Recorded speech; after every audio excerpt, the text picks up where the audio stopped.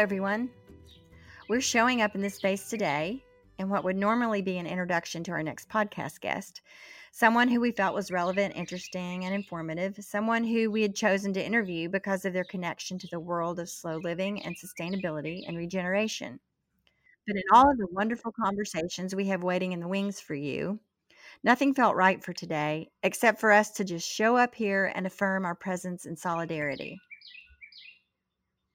We created Lady Farmer out of a desire to raise awareness around broken systems in our society and to provide light in the form of information and alternatives.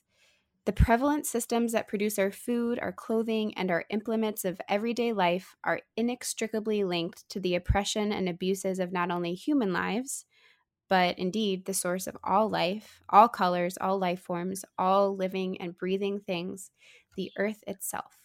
Our highest work is to bring healing to the land and all of its people through our community, where we share not only practical knowledge, shared experience, and guidance, but the stories of those out there doing what needs to be done.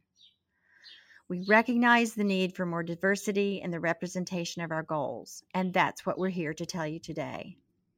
We're committed to bringing you the stories of groups and individuals playing a part in this great work of regeneration and seeking out those people of color, the Black and the brown, the indigenous, and the marginalized.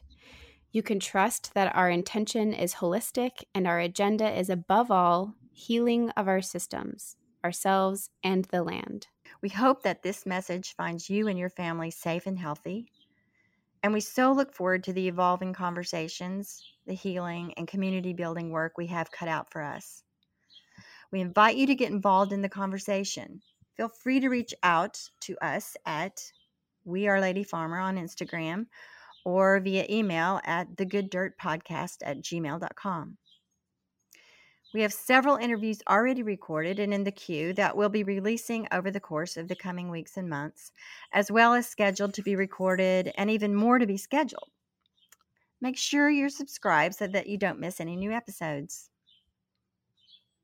Thank you for giving us this space to reach out to you today. Our hearts are with you, and our hope, as always, is for healing, both individually and collectively, and for the promise of a brighter future that includes everyone.